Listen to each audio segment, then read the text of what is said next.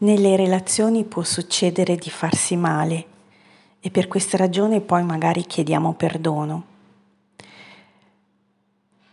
Farsi male è una parte inevitabile di una relazione e per questa ragione possiamo coltivare un'intenzione di perdono. È importante. Possiamo chiedere in anticipo perdono per gli errori che potremo fare. La nostra intenzione è quella di non farli, ma può succedere. A volte scappa l'attenzione o la pazienza e senza renderci conto possiamo ferire qualcuno. Allora questa intenzione del perdono è qualcosa che si può dire in maniera preventiva. Dà sollievo, fa sentire che si può sbagliare anche quando non vogliamo e condividiamo insieme prima che succeda un evento.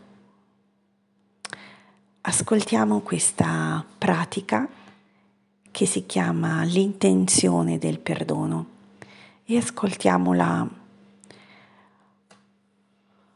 con apertura del cuore,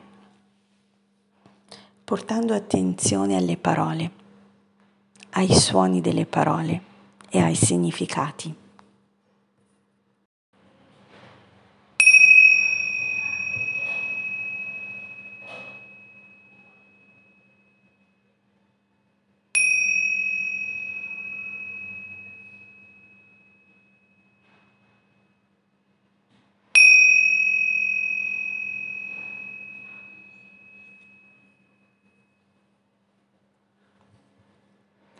Perdonami, perché qualche volta posso farti del male e io ti perdonerò, perché qualche volta potrai farmi del male. Non lascerò che il dolore diventi un baratro, ma costruiremo insieme un ponte per attraversarlo. I miei mattoni saranno diversi dai tuoi, perché io sono diversa da te.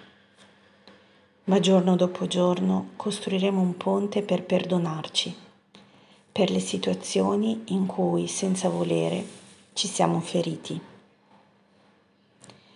Ricordiamoci che dentro la rabbia c'è un sentimento delicato ed è quello che vogliamo proteggere quando siamo arrabbiati. Saprò impedirti di essere un aggressore. Saprò proteggermi senza perdermi. Saprò quando rimanere in silenzio e quando andare via. Saprò quando la distanza è necessaria e la saprò distinguere dalla distanza usata come punizione. Saprò distinguere il silenzio che è un muro da quello che è un abbraccio. Saprò parlare quando tacere aprirebbe una voragine e ti chiedo di fare altrettanto. Abbiamo bisogno di questa intenzione del perdono perché stare insieme è un'avventura bellissima, ma non sempre facile.